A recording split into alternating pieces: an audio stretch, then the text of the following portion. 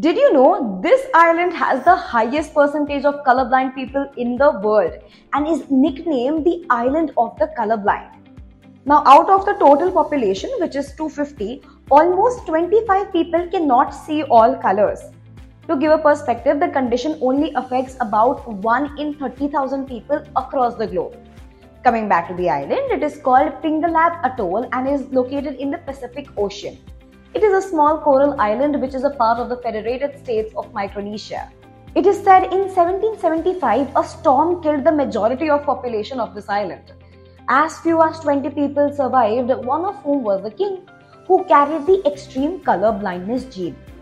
Now, since the island is very secluded, remote, and follows a religion which discourages marriage to outsiders, the king's gene got passed on to the small population and has allowed the mutation to persist. What they suffer is called achromatopsia, where people see almost entirely black and white. That's it from my end, and for more new interesting stories, stay tuned to know. Hello.